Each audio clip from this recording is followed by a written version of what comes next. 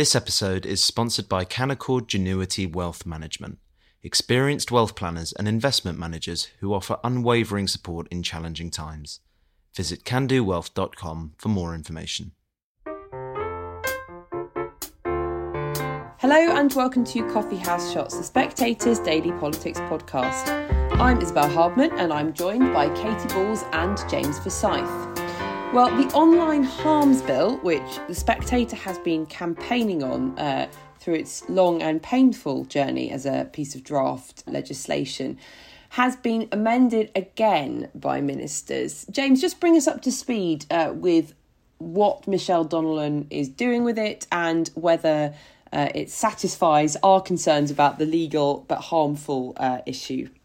So what Michelle Donnellan has done is to essentially remove the concept of legal but harmful for adults. She is making some more content like suicide, self-harm, encouragement of people to self-harm actually illegal, but she is keeping the concept of legal but harmful for children. Now, I think Fraser's written a blog setting out, the questions that he thinks still needs to be asked. I personally think that the biggest question is, can you ensure that the tech companies don't just serve up a kind of children's menu to everybody? That you don't end up with everyone getting the kids' menu. When you talk to ministers about this, they say that because the these social networks will need to make much more of an effort to know, to enforce age verification and to know how old their users are, that will prevent them from just kind of serving up everyone kind of chicken goujon and fish fingers. I think the bill is definitely an improvement on what went before. I think Fraser's blog is a series of interesting questions about how it will work in practice. But I think the kind of the worst bits of legal but harmful and what it threatened to do have, I think, gone. Katy, there is going to be still a political fight over this, isn't there? There's Nadine Dorries, the former Culture Secretary, who was very keen on this legal but harmful definition, who warned, I think a few weeks ago, that if Michelle Donnellan made inexperienced mistakes with it, then there'd be the mother of all fights, particularly with female MPs. This legislation polls extremely well because parents are really worried about a sort of wild west on the internet that they don't understand for their children. So this legislation is still going to have a pretty rough landing in the Commons. Completely. It's a really complex piece of legislation. You can see just from the conversation we've had so far. So Fraser's criticism, which is coming from a free speech element, to say, despite the fact there has been a change, which those on the other side are saying, well, this is too much freedom of speech, this is not enough protection, you still got people saying, actually, you need to go further. So even today, the compromise that was meant to please some of the voices who had raised freedom of speech concerns hasn't pleased those people entirely and has then further isolated those who wanted more provisions. And then you also have David Davis, who's brought up questions about end-to-end encryption and whether the bill could undermine this. And I think there is a sense that this is going to be one of the most knotty pieces of legislation, really, in terms of what this government is trying to do. And if we look already at how the Levelling Up bill is becoming a place for various rebellions and different directions on amendments, I think getting this through Parliament is going to be uphill. And broadly speaking, I think the government will be fairly okay as a reaction so far today, in the sense, yes, you have the critics who are voicing concerns before, but it doesn't quite yet feel as a groundswell of something new. But I do think once they want to get into the process of this, it's going to get more and more complex. James, this is just one of the many areas where Rishi Sunak is still having to navigate through a grumpy, fractious, potentially rebellious Conservative Party. He gave a speech last night that covered the equally fraught topic of China. Just tell us how he shifted his position on that. So the big debate at the moment is whether you call China a systemic challenger or a threat. In the summer leadership contest, Rishi Sunak leaned towards the threat language. In his speech last night, he leaned towards systemic challenge. I think, as Katy says in her blog, we'll have to wait for the update to the integrated review, I think, to find out kind of which one they are firmly going for. I think, though, there is a danger. Ian Duncan Smith, who is one of the leading China hawks, has written a piece in the Express today. He's saying, but this is in danger of being appeasement.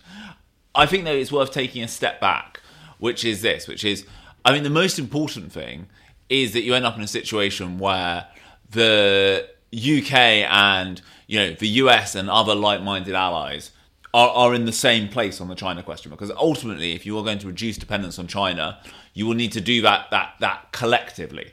And I thought one of the things that was so damaging about the Huawei 5G row, which the government eventually backed down on, was that it was the US saying, well, hang on a second, this will make a lot of the things that we do with you more difficult if you proceed down this path.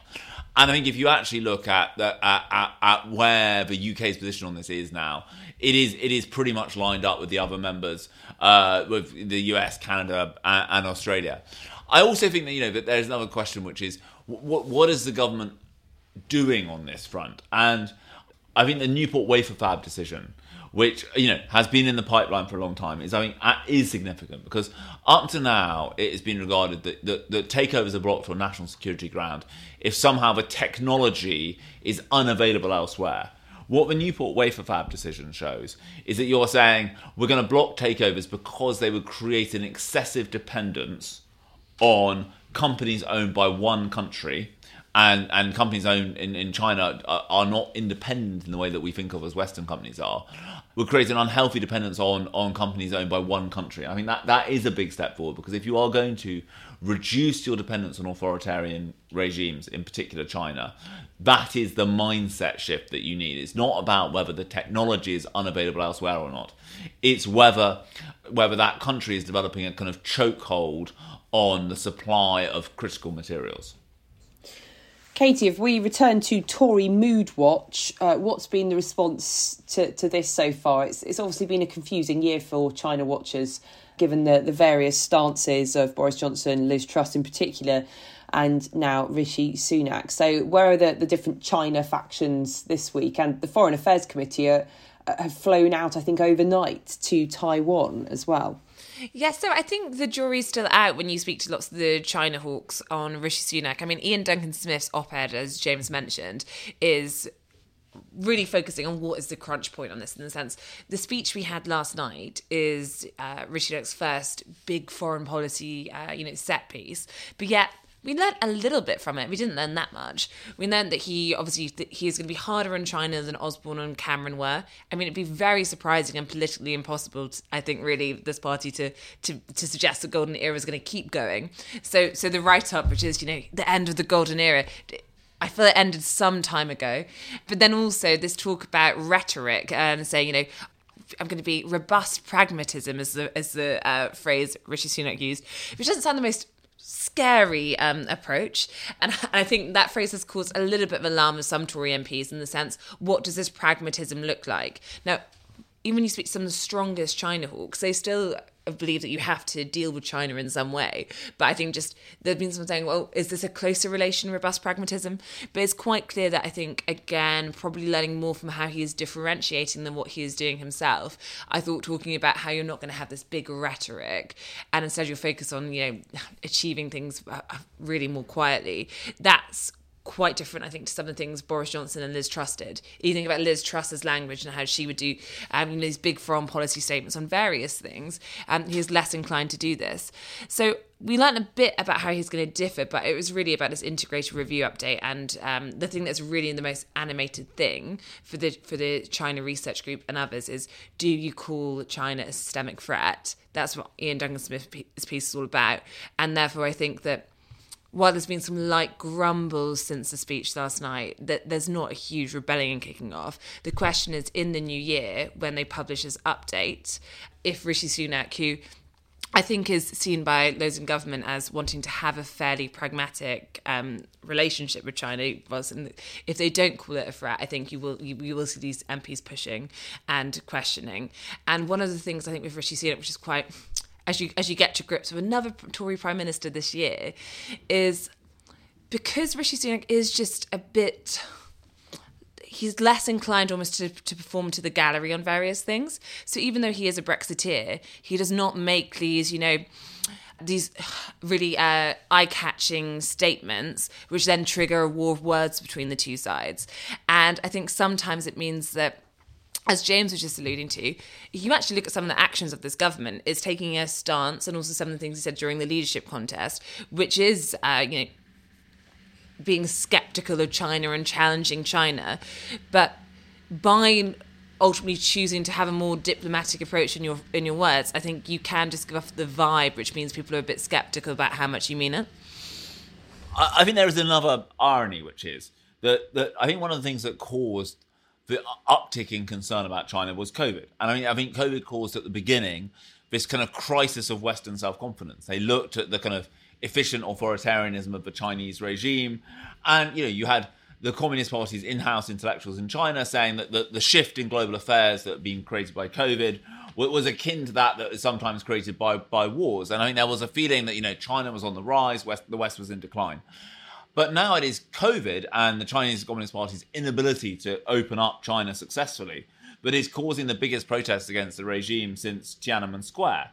And I think what that shows is that China has, yes, it was an efficient authoritarian regime which gave its advantages at the beginning of COVID, but it also has weaknesses, which is that, it hasn't managed to develop the kind of vaccine technology that the mRNA vaccines that the West has.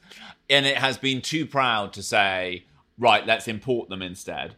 And therefore, it is really struggling to open up the country. And I think that is also served to wake up firms to the dangers of reliance on China in their kind of exclusive reliance on China in their supply chains.